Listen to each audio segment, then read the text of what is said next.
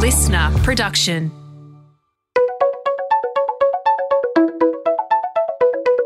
Hi, this is Paul McIntyre. Welcome to the MI3 audio edition. I've been a business journalist for 25 years covering the marketing, media, agency and tech sectors. In this series, we talk to industry leaders about the global and local developments that you need to be across this week.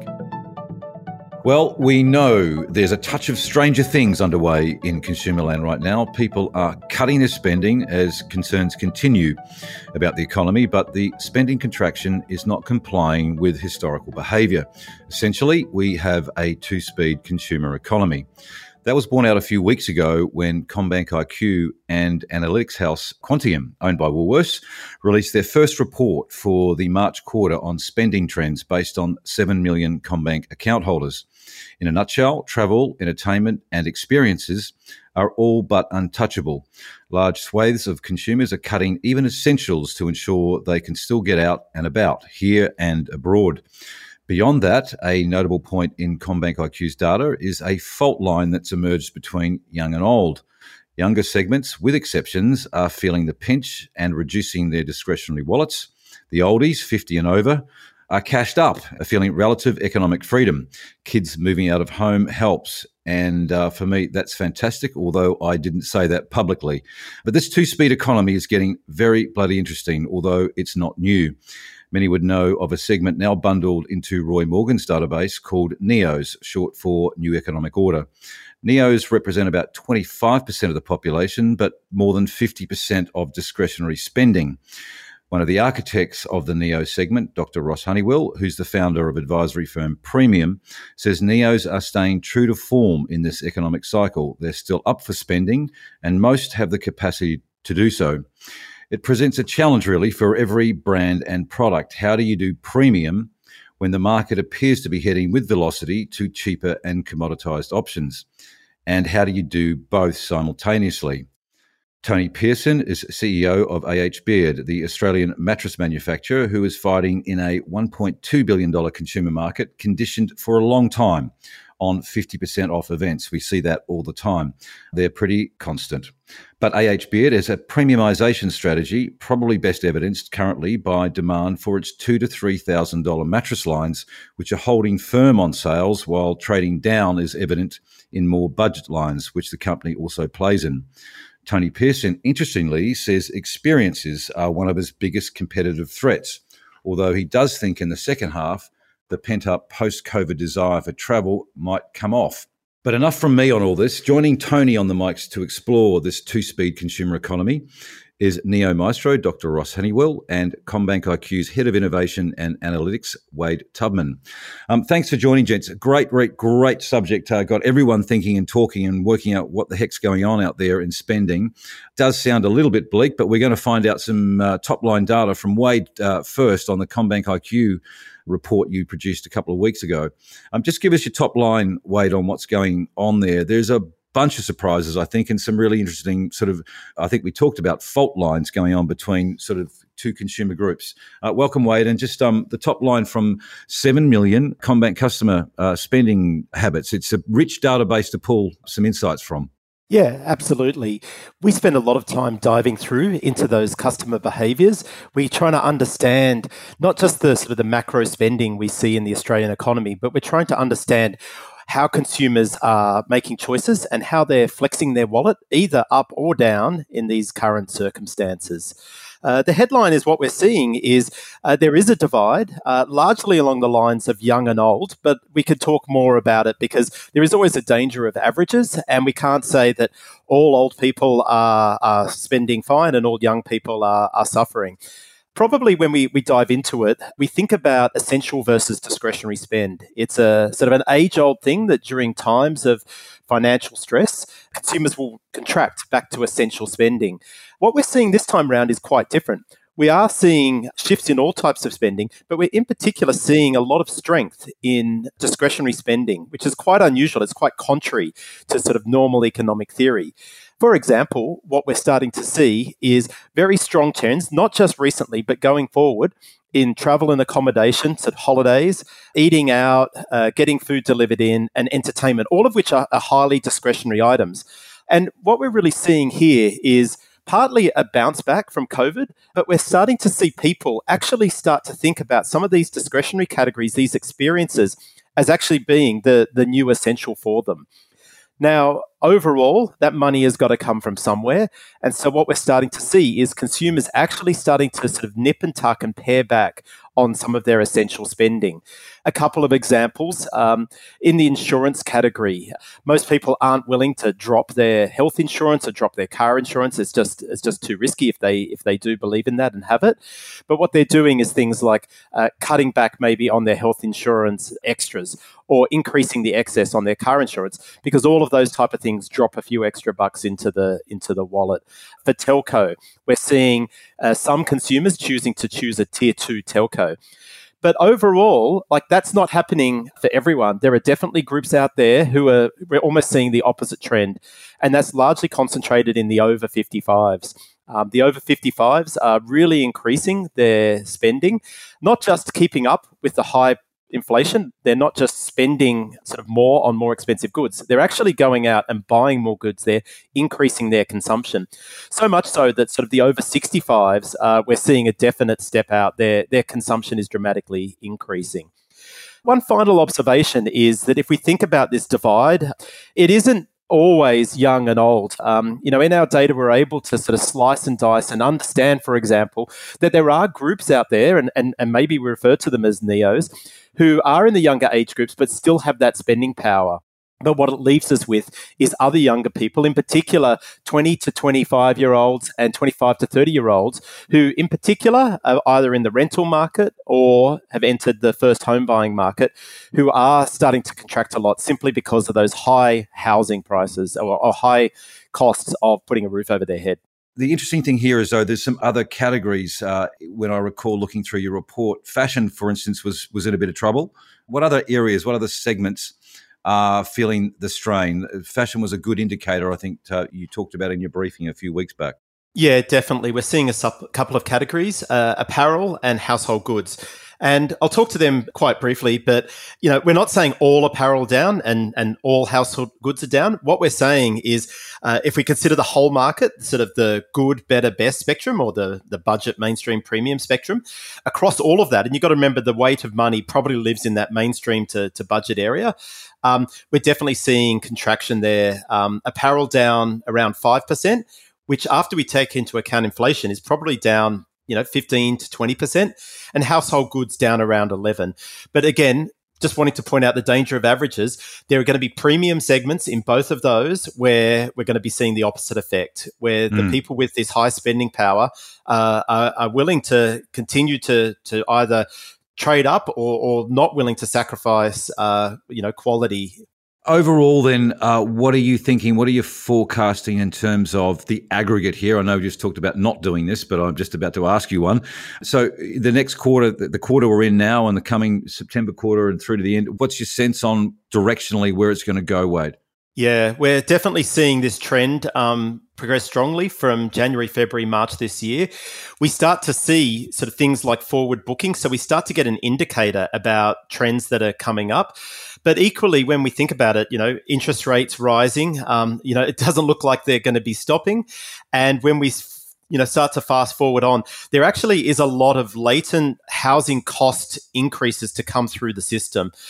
It's not just the variable rate mortgage cliff that we all talk about. There is certainly a lot of variable rates that are also still catching up. A quirk of the system is that, say when the RBA raises interest rates, banks follow quite closely afterwards. However, the actual repayment that consumers repay might actually change 2 or even 3 months down the track. It's just a quirk of how it works. It happens with all banks. But what that means is rate rises, like the June rate rise, may not be coming through to consumers until August or even September.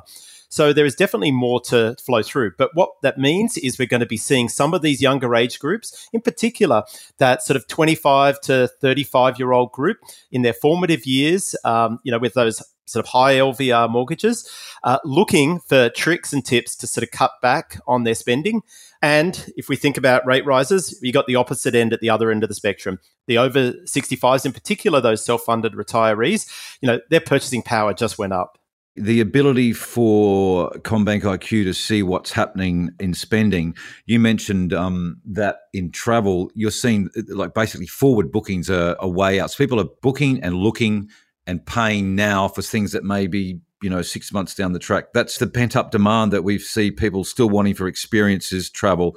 That's an interesting one, right? There's a real desire to do that. That's showing in your numbers as well, in your cardholder behavior. Yeah, definitely. We can look back. There's a whole bunch of stats that show us how big travel was at Christmas, how big it was at Easter. But we can actually, we look at those forward bookings and we're seeing those bookings being made now for the middle of the year, school holidays, late in the year, and even Christmas. So we have both, I guess, sort of a view of what's happened recently, but we also get a view of what's coming. And some of the growth rates we're seeing are looking strong for that second half of the year. At some point, it does have to come off. I think we get asked the question a lot. At what point is everyone just sort of over the catch-up of COVID? But at least the most recent data we've got is showing that catch-up is still not done. Ross, tell us what the hell is a NEO? What's their mindset? And talk us through the neuroscience part of this. I started working on this when I ran KPMG's Centre for Consumer Behaviour in Asia Pacific. And I really wanted to identify who spent the most frequently, but really I wanted to understand the psychology that made them big spenders. What was the mindset behind it? So this NEO, which you said is an acronym for New Economic Order, isn't just a population classification. It's a mindset. It's a way of thinking, a way of living. But the NEO algorithm allows clients to look at high-value consumers through a scientific lens. That's really the point. And it's deeply guided, as you say, by neuroscience. So I really don't want to get too technical, particularly for you, Paul. Oh, thank you, Ross, but I appreciate your kindness. The limbic system is the critical part of our brain that produces emotions, memories, but really most importantly, actions. And given that emotions are at the heart of most decisions, they're also at the root of most purchases. Neuroscience in general and this limbic system in particular are central to identifying NEOs, because NEOs just don't buy things because they need them. NEOs buy experiences and products, beautiful products, because of how they make them feel. I'm going to get into really dangerous territory here because it's a parallel, if you like, to what I hear often about behavioral economics, that as individuals, as humans, we actually are less rational and more emotional than we like to think of ourselves, and behavioral economics plays into that. I don't know what the parallel is for you, Ross, but what I am interested, what you do know, is what is going on with the NEO mindset now. Are they 25% of the population, plus 50% of discretionary spending? Are they doing what we thought they would always do in the current environment? Yeah, they are. And just before I get on to that, you're absolutely right about the emotion part. But the flip side of NEOs is a group we call traditionals. There are 10 million of Australians with what we call a traditional mindset in Australia. They're much more rational. For them, it's all about price. They get up in the morning and everything starts and ends with price. Whereas for NEOs, the 25% of the population, for them, price is just the cost of falling in love. And if they can't fall in love, if there isn't emotion attached to it, then they're not going to spend their hard-earned on it. But for 10 million Australians are very rational with the way they make their choices. Thinking about the, recessions, NEOs are first and fastest out of in any economic downturn. So typically their consumer confidence is 20 points ahead of these Australians with a traditional mindset. And when there's a crash, a recession, they both come very close together. Everyone drops, the whole thing goes into the toilet. But then the NEOs are off again first and fastest. And within months, they're back up to being 20 points ahead of traditionals, and that's exactly what they're doing. So they're not missing a beat right now, and they're spending right across all demographics, because NEO it's a population classification. It's not a demographic classification. So, older ones are spending, but there's plenty of younger ones spending as well, as Wade pointed out. Those NEOs are threaded all through what Wade's seen in the upside of spending. Is it NEOs all in that camp, or is it something? Am I trying to cross a bridge that I shouldn't? No. What Wade's seeing, I think, is whether it's baby boomers or Gen Z or Gen Y, whatever it might be.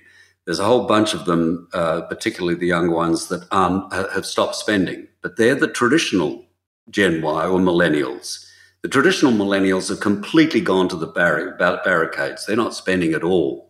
Whereas the neos just keep spending, but they're kind of under the radar because these traditionals are always the majority of any population. So they tend to, with the averaging, they tend to kind of look like they're pulling it down. But when we look at the forecasts, the retail spend forecasts for up until Christmas, you can see that it's actually the neos. The trend lines are incredible. The neos are way above everyone else. Then if you imagine the next line down is the population and the next line down is traditionals. What's happening is neos are pulling the whole population up and keeping it out of recession. Neos are in the Roy Morgan single source data set, is that correct? Correct. So that's where you're able to track what's going on because they've segmented, Roy Morgan has segmented that. What is the difference between a neo and the big spender segment that Roy Morgan also has a classification on? Is there a difference? The big spender classification is exactly that. It's about spending. It's a spender model. It's a spend model. But it doesn't tell you anything else. It just tells you spend. It's like age. Right. Age is... and generational classifications are really good at doing one thing, telling you how old someone is. The spend model is really good at telling you that, these people spend a lot. But it's not enough because you need to be able to understand what motivates them to spend, why they spend, who are they. You need a lot more rich information. Putting it another way, 90% of neos are in Roy Morgan's big spender category. 90% of neos are in Roy Morgan's big spender category. 6% of Australia's 10 million traditional mindset consumers, 6% are in the big spender category, and many of them are affluent and wealthy. They just really don't like spending. Yeah. But what are you, Ross? Are you a neo? You'd have to be because you're very classy from where I'm looking. I am. I absolutely am. I used to watch my wife when I was developing this originally and thought, there's got to be a classification for this. Don't we? No, both the way we live our lives. And that was kind of the genesis of it a very long time ago. Yeah, I'm resisting all sorts of points on that, and I've just done it successfully. There is 2 points before we move to Tony, though. He's got some really interesting things going on. You talked about how the younger segment, you've got high spenders, low spenders. There's also in the neo, you've got two camps, established and aspirational. I'm assuming that's around spending capacity for established neos, and the aspirational is those that want to be but don't have the deep pockets or don't have the pockets yet. Explain what that's about, Ross. Yeah, you don't have to be mathematically gifted to understand that we were talking earlier about 25% of the population being neos, 50% being these Australians with a traditional mindset. The rest, a group we call aspiring neos. So these are people with the neo mindset, and there are 194 different variables in the neo mindset. It's a very complex algorithm. So they have a lot of the characteristics of the neo mindset, but they don't spend enough. The neo algorithm's mercilessly commercial. If you don't spend enough, you get tipped out. Right. But these people who have a lot of the characteristics of the neo mindset don't become traditionals. They're just not neo. So we call them aspiring neos. They're probably, and it's because it is a capacity thing. So it might be a teacher, for example, who has a lot of the neo desires, but doesn't have the spending capacity, which is just in their case, income, to be able to spend enough for the algorithm to identify them as neo. Got it. Tony Pearson, you are running a company that is in a $1.2 billion consumer spend category. It's mattresses. Most of us, including yourself, go, that's not so sexy, but it's really, really interesting what you're up to there in terms of your premiumisation strategy and what you're seeing in the market right now. We might start with that, Tony. Is the economic climate starting to, how deeply is it affecting that business, that sector in sleep?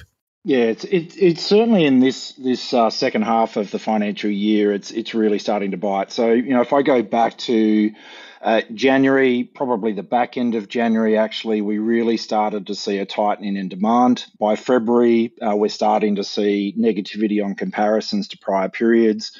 That deteriorated into February and March, and April was actually one of the biggest drops that I've seen in a comparative period for a long period of time. We're talking about retail consumer market being down between sort of 25-30%, depending on the state that you're in Australia.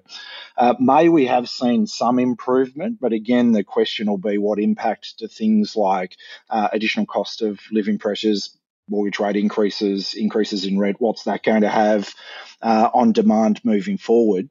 And my observation in our business echoes what Wade mentioned earlier in terms of I actually think a lot of our competition for share of wallet has actually moved to experience, entertainment, travel, hospitality. And that's true in terms of the potential demand coming off the consumer market, but we also have a large channel that provides products through to hotels.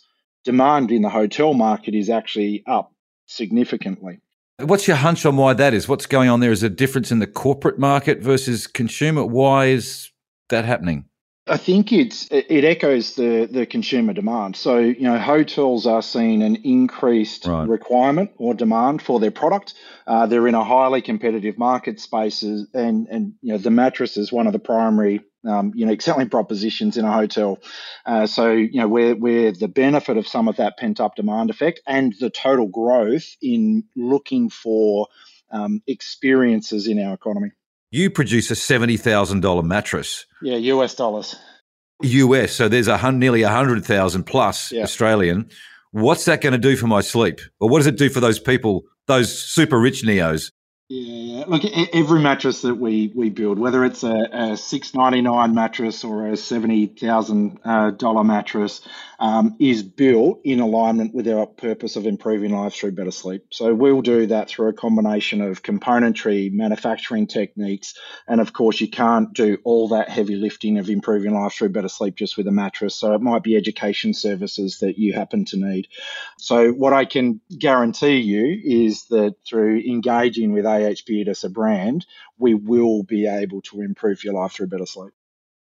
And we might get to that because it goes to what we're talking earlier about experience. But let's get to what you're doing with the business in terms of managing these two consumer segments. You believe in the NEO strategy. You've applied it of some sort. When did you come across this and why did you like it? Yeah, I do. So it was probably a little over 2 years ago. I was able to have a conversation with Michelle Levine. She's the CEO of Roy Morgan, and be introduced to Dr. Ross. What I particularly liked was it actually helped us explain and very, very clearly articulate what we were seeing in our retail distribution channels and explain differences in demand activity and cycles. So I'll give some examples on what we've actually seen in terms of the NEO market versus the traditional market in just the recent period. So if I go back to September 22 and I have a look at the end of that quarter, what we found were NEOs were 46% more likely to purchase a mattress in that period. And you've got to say, in comparison to where we sit today, times were getting tougher, but they certainly weren't at the heightened level that we're experiencing right now. So as things actually got a little bit more difficult for the general consumer, the likelihood of a NEO purchasing actually went up. So by the time we had the December quarter come around, 49% more likely that you would purchase a mattress. Now that's great, but not great if your total volumes are coming off. So the positive news for us was both of those periods, the demand from the NEO market at the end of September last year went up 32%, while the traditionals came off 2%. By December, the demand was still up for NEOs. It was up 11%. But now you've got the traditionals coming off at a faster rate. It's down 13% by this rate. What we're able to watch then over the top of that data was our price segmentation. So as I said, we have mattresses that retail in Australia between $699 and $25,000. But the large segments are below $1,000, 1 to 2, 2 to 3, 3 plus.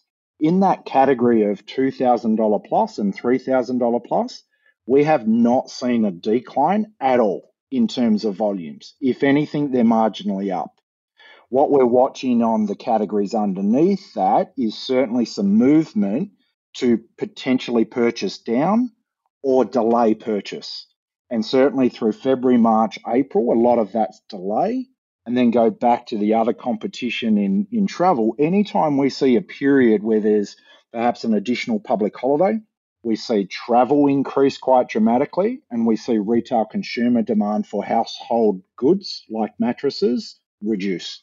Really, really interesting. And so when your data was showing, or when the Roy Morgan data was showing Neos were X% more likely to buy a mattress, I take your point on the $2,000 to $3,000 band, price point band, but did they? So they said they were going to do it. The Morgan research said it was going to. Did they actually do it? Yeah, no, this data is actual on actual spend. So that is actual purchases in that period.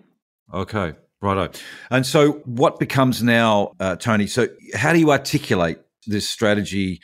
Because you got two different groups. Are you communicating differently? Do you have different products for them? What are you doing to tap that Neo segment versus traditionals? Yeah, no, good question. So the products don't need to be differentiated. We happen to be in a market where the product is probably one of the least known products on the market. You know, often talk about the mysterious rectangle box that actually can do some incredible things to improve your life through better sleep. So we don't have to change the product. And we have enough depth or breadth across the range architecture and price points.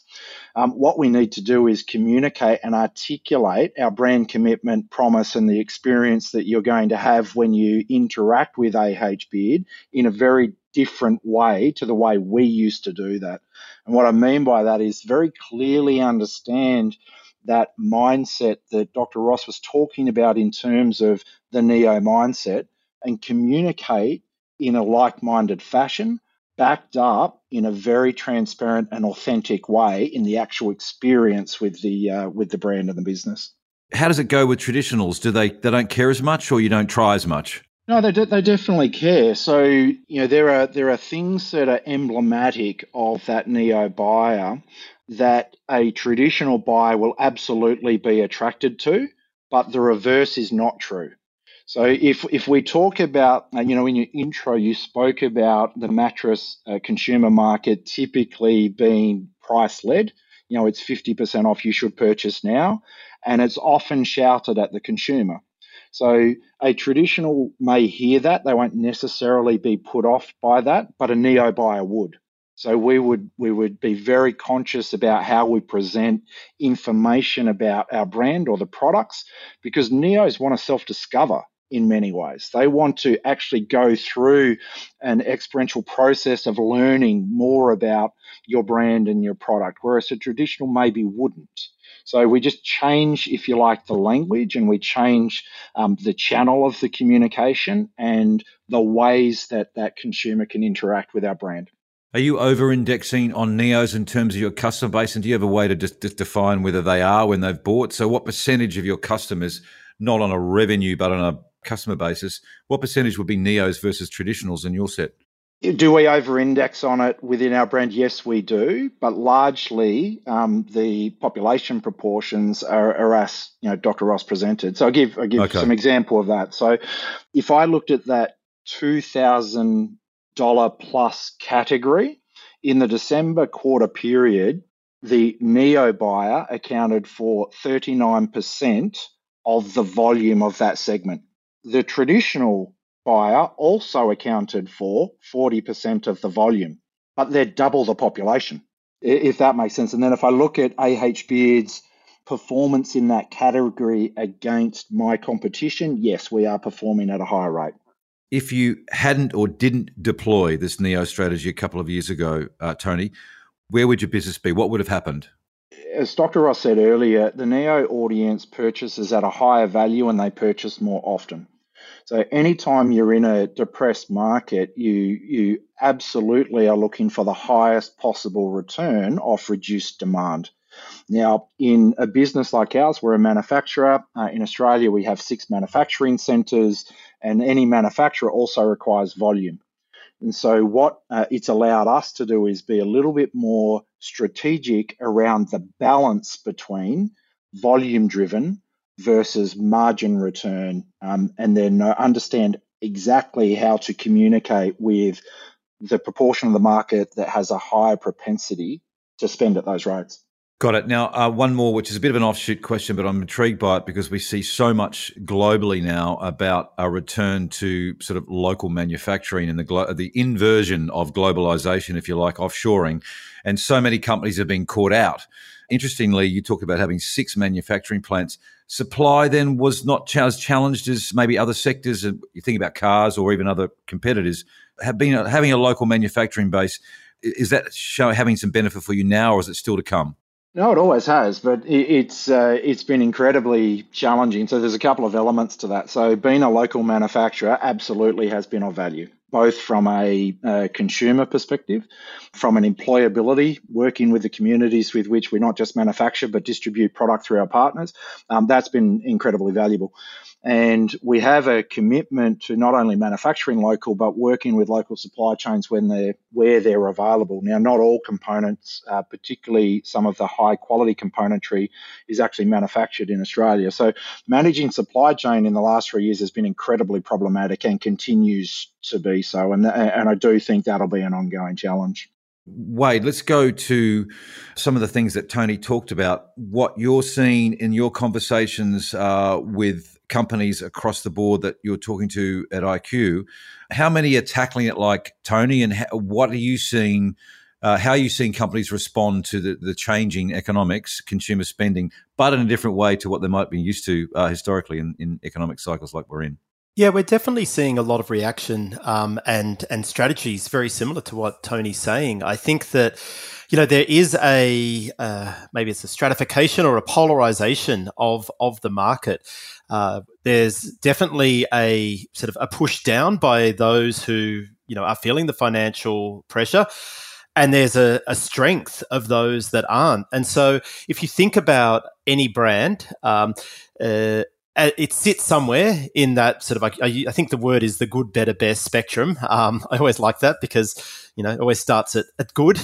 But, there's basically there's the offerings at budget, mainstream, and premium. Now, some brands just compete in one of those. Louis Vuitton, for example, a Prada, they're just up in that premium segment. And then there's other businesses like Tony's, which have sort of a market that can actually touch multiple price points. And I think that from talking to our clients about what's going on and how consumers are reacting to these pressures, it really depends on their strategy and whether they've placed their brand or brands in terms of brand groups across those spectrums. So I think that, Tony, certainly sounds well placed in terms of having offerings able to attract the neos and those that aren't just weathering this storm, but actually could well be thriving in these environment.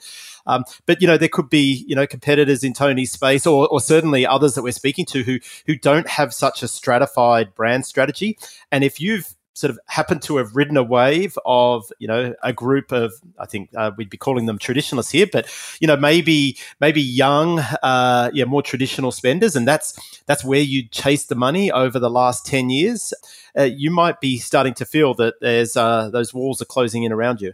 And Ross, what are you seeing in terms of your travels on how companies are responding to this, particularly in a neo context?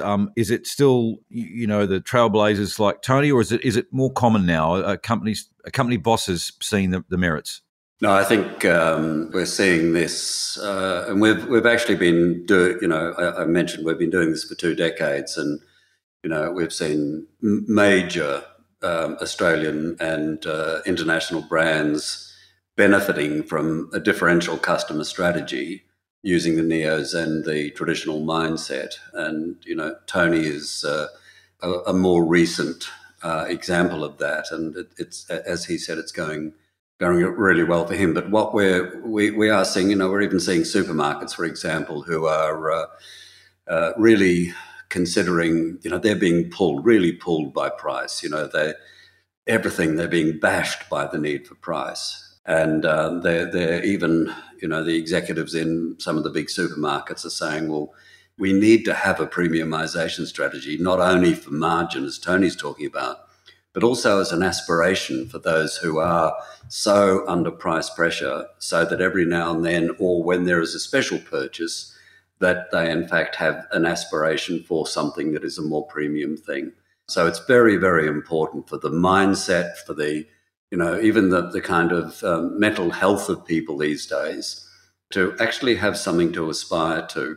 And just a final word on price. I don't try to imagine that these neos are, mad spenders for the sake of it. Everyone wants the best price. Everyone wants the best price.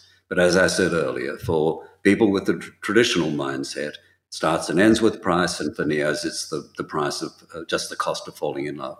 There's still some mixed signals though, right? Because I think I talked to Wade about this a couple of weeks ago in talking with the CMO at Arnott's, for example. Jenny Dill talked about they're seeing 13, 14, 15% growth in some of their lines in supermarkets like Tim Tams. And her view, some of their products are going really strong inside supermarket.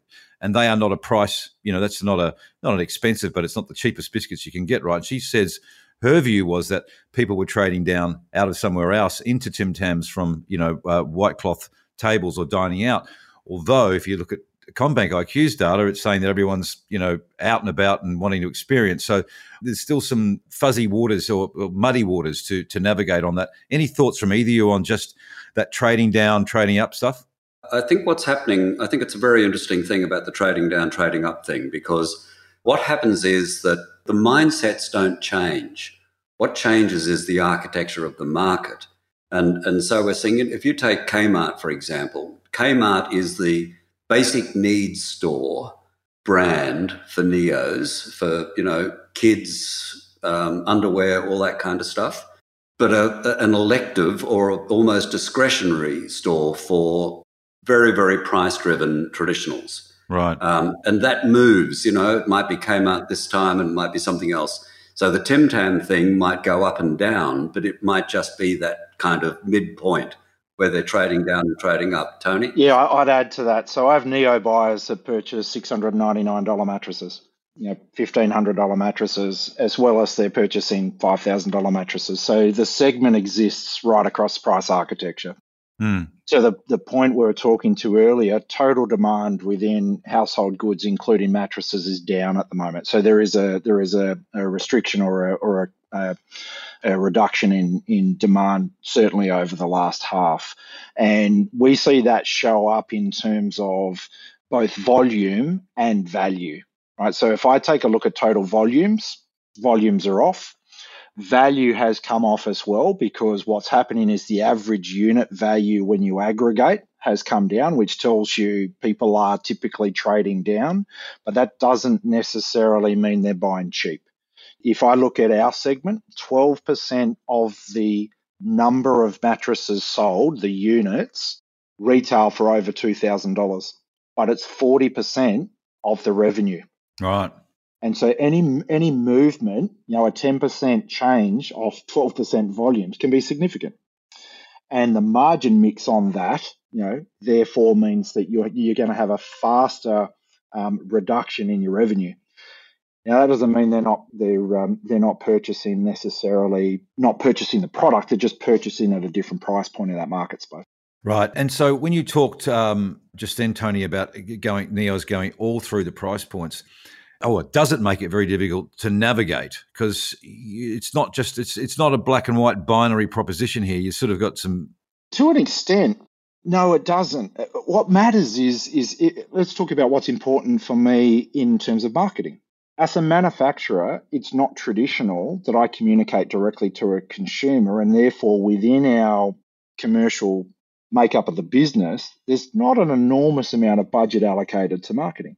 So if I'm going to do that, I'm going to want to do that in a very, very conscious and controlled way. And so what's important is how I communicate to my entire market, increasing the likelihood that the neo purchaser is going to be attracted to me and my brand. Okay. So then the behavior, the metrics that we talked to earlier, is actually an outcome of how successfully we did that, as well as the behavior of a total market. Paul, it touches on something that Tony said earlier, and I have a business rule that traditionals or Australians with a traditional mindset will go where the neos go, but neos tend not to go where the traditionals go. So to have a value proposition and a brand proposition that's for neos is a whole lot more sensible and safer, and particularly in a market like this, than it is to just be going on price and estranging the neos and losing your margin. Wade, in terms of what you're seeing in the data and what you think may be coming through, you're probably already getting some early signals from card spending data in the current quarter, because that's your gig. I guess you get early visibility. Tell us, give us some insight. What do you think is going to happen? Yeah, we're sort of 2/3 of the way through the next quarter, so we are watching it eagerly. As I said, we definitely are seeing these overall cost pressures going up. But, as we've just heard, there is a full spectrum of consumers out there, and there's some that, to be honest, are probably going to be increasing their expenditure throughout the back half of this year. And there's others that are doing the opposite. So I think the message that I have out of this is it's actually really important to understand where your brand sits and where your business sits, and make sure that you're pivoting your strategy to those customers that are going to be the haves, and, making sure that you've got, not avoiding the have-nots, but making sure you've got the right strategy at play there. Because certainly the most recent data we're looking at is showing this trend is going to continue. So just sort of playing out a brand strategy that doesn't recognize that, won't take advantage or could put the situation, so make the situation worse in the back half of this year. Got it. So, Tony, actually, you made a really interesting point earlier when we were talking about how you think there may be a chance that the travel and experience demand will tail off in the second half. Why do you think that? I think there's a couple of reasons. So one, I think particularly travel has had their pent-up demand over the top of current demand impact now. It's been occurring for the last 3 to 6 months, arguably. If we look at a lot of those credits that were going into things like airline travel and potentially some hotels, a lot of those actually expire come June 30. And so I think we're seeing a bit of a spike of activity in this half. Now, I don't expect it to return below pre-pandemic levels for the reason Wade articulated and Dr. Ross articulated before. I think there is a large proportion of the population that are now moving towards experience as a desire, as opposed to household goods and things. But I don't think it'll be maintained at the current rate. I think it will extend certainly over the next 6 to 12 months, but start to taper off towards the back end of that 12 months to a more normal trend. Got it. And Wade, in the data you're seeing for June, any changes in the categories of either up or down based on, we talked about travel being up 39%, essentials coming off. And so anything there that's an early signal on changes in those consumption and spending by the categories you've identified in the last quarter? Yeah, so I don't have the specific figures on those, but certainly I think what Tony was saying there about travel, there definitely is that strength that we're still seeing. But I think Tony's right that there has to be an end to this catch up. And I think that what we see is it returning to what I guess I call a new normal. I do see in the data and do think that travel will, and not just travel, but experiences will continue at a level higher than pre-COVID levels. That will be the new normal. However, they definitely will be coming off where they are now. If it continues like this, there'll be no one left to do any work. Tony, key watch out for you in the next 12 months for both your business and what you think is going to happen in the market. For me, it's two things. It's looking at total economic activity, so what's actually occurring based on cost of living pressures and what's that doing to total demand. And then I spend a lot of time looking at the competition for share of wallet. So I'll certainly be looking at travel, hospitality, experiences. I don't think entertainment in way of concerts has had its re-emergence yet. So I'll look at segments like that.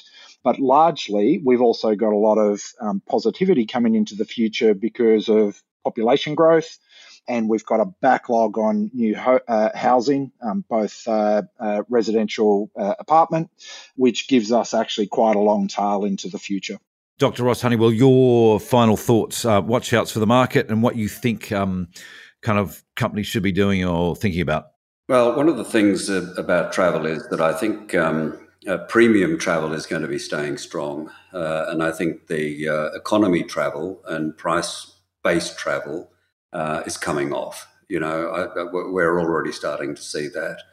A warning for marketers and brands into the coming 12 months is that stop believing affluence is a good predictor of consumer behaviour. Having a big fat wallet isn't enough if all you're going to do is sit on it. So it's one of the myths that needs busting. It's important to have affluence, but it's not enough. Necessary, but not sufficient. And the other tip is to really, have a look at a premiumisation strategy, exactly like Tony did, to make sure that you're actually getting the margin from the market that is there to spend, and not just focusing on the people who are struggling to spend. So a premiumisation strategy is absolutely crucial in the next 12 months to 2 years. Yeah, fascinating. Well, Tony Pearson, Wade Tubman, Ross Honeywell, fascinating conversation. I'm better off for it. I've learned a bit and actually got some clarity. So stay safe, keep spending by the sounds of it, and join the Neo Club because they're the cool club by the sounds of it, Ross. Look forward to maybe a catch-up on this in 6 months' time to see what's actually happened. Thanks for joining. This MI3 audio edition was presented by Paul McIntyre, that's moi, producer Nick Slater, music by Matt Dwyer. For more episodes, go to listener.com or download the Listener app and search MI3 Audio Edition to listen for free. Listener.